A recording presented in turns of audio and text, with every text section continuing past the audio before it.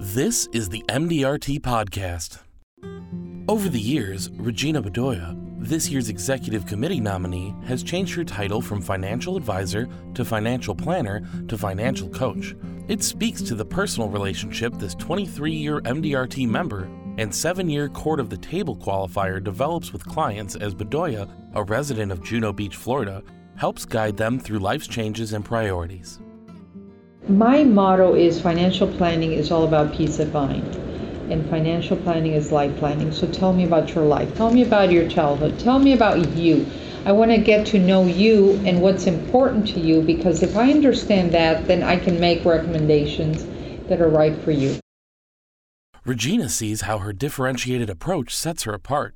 They know that I'm not the normal financial planner, and I don't try to be. I am who I am, whether some people get turned off because I talk about.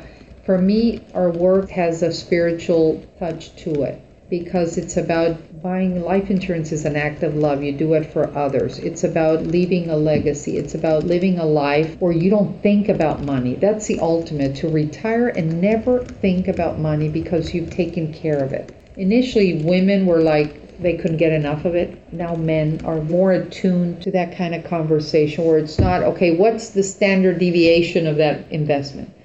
We never talk about that. It's about more of the subjective stuff. And I'm finding more and more men, because women were easier for me, but maybe my language is somewhat different now, but they want it. They really want it.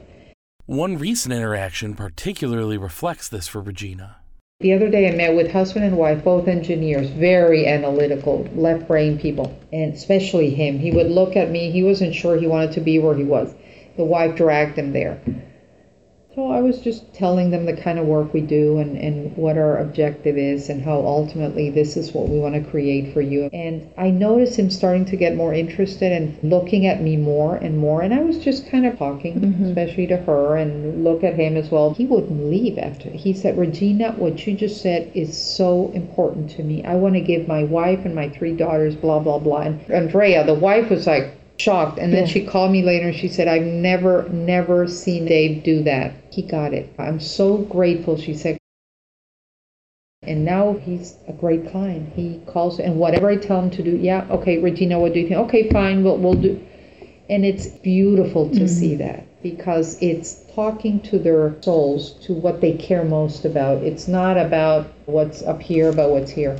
And that's always a challenge when you meet people for the first time and you know someone is there that doesn't want to be there. If you can convert them over where they understand this work is important, because most people spend more time planning their next vacation than their future. So now we're going to talk about you, and you is their favorite topic. And it's all about what can we do if we could just suspend time. What can we do today to make your life later more rewarding and easier, and more about the important things in life, which are not things, kind of thing. So I think the key is in the questions, the way you ask the questions, open-ended questions.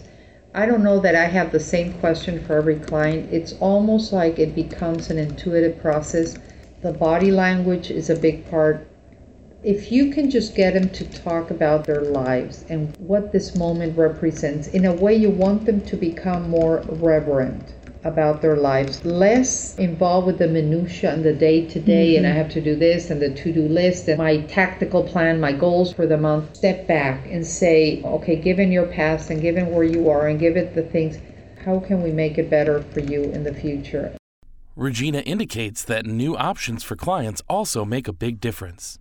The other thing that's played a big part in our approach are the tools that we have now that we didn't have 10 years ago, the strategies, the different programs that we can use to implement their plans. So if I have a client that says, I'm very risk averse, I don't want to run out of money, I don't want to become a bag lady, I'm willing to pay for that safety net, I'm willing to insure my retirement, they're a candidate for one of these annuities that are now offering all these things, including lifetime income and the opportunity to lock in your gains and all that. If someone says, I don't mind taking risks, I'm very comfortable, I have my safety net here, then they're a candidate for some platform of professionally managed funds. If someone says to us, I'm worried about what would happen to my wife if something happens to me because the pension ends if I die, then we know it's a different strategy. So it's just, what keeps you up at night is a good question. When it comes to the stock market, the question is, remember what happened in 08, 09? What have you done to prevent that from happening again to you? And that's a question that has given us a lot of opportunities to help them, because they go, what do you mean? What have I done? Yeah, what have you done? Because this happened to you. Your account balance went from 500,000 to 350. Now it's back to 600,000. What have you done to prevent that from happening again, where it goes from? So then we talk about risk and tolerance to risk and what's available to me. I didn't know I could do anything different than what I've been doing for the last 30 years.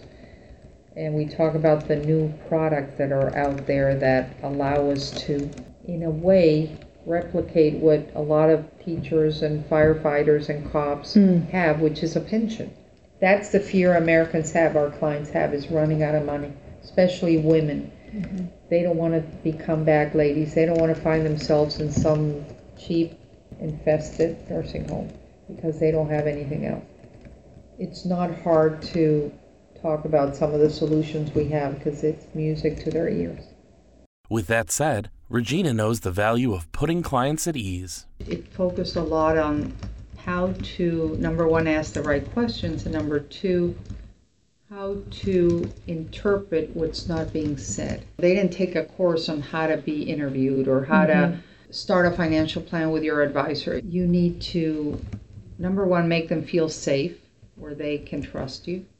And number two, know how to open them up and go to areas where they haven't, gone to for years or ever maybe, address issues that are difficult. Who wants to talk about, okay, when you die, you need to think about what kind of arrangements. No one likes to talk about that. Mm-hmm.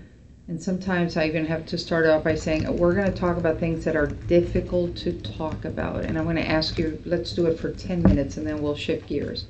But it's important. And the role we play is we're advocates for their young children or their non-working wives or whatever it is. We need to make sure that those things get addressed. Because most people prefer to defer, and never get to it until it's too late. Mm-hmm. I think that's what gives us a front row seat into people's real lives. Because in this room, I've heard conversations about, very difficult things, including a client who was married for 25 years with someone who was not the right person for her.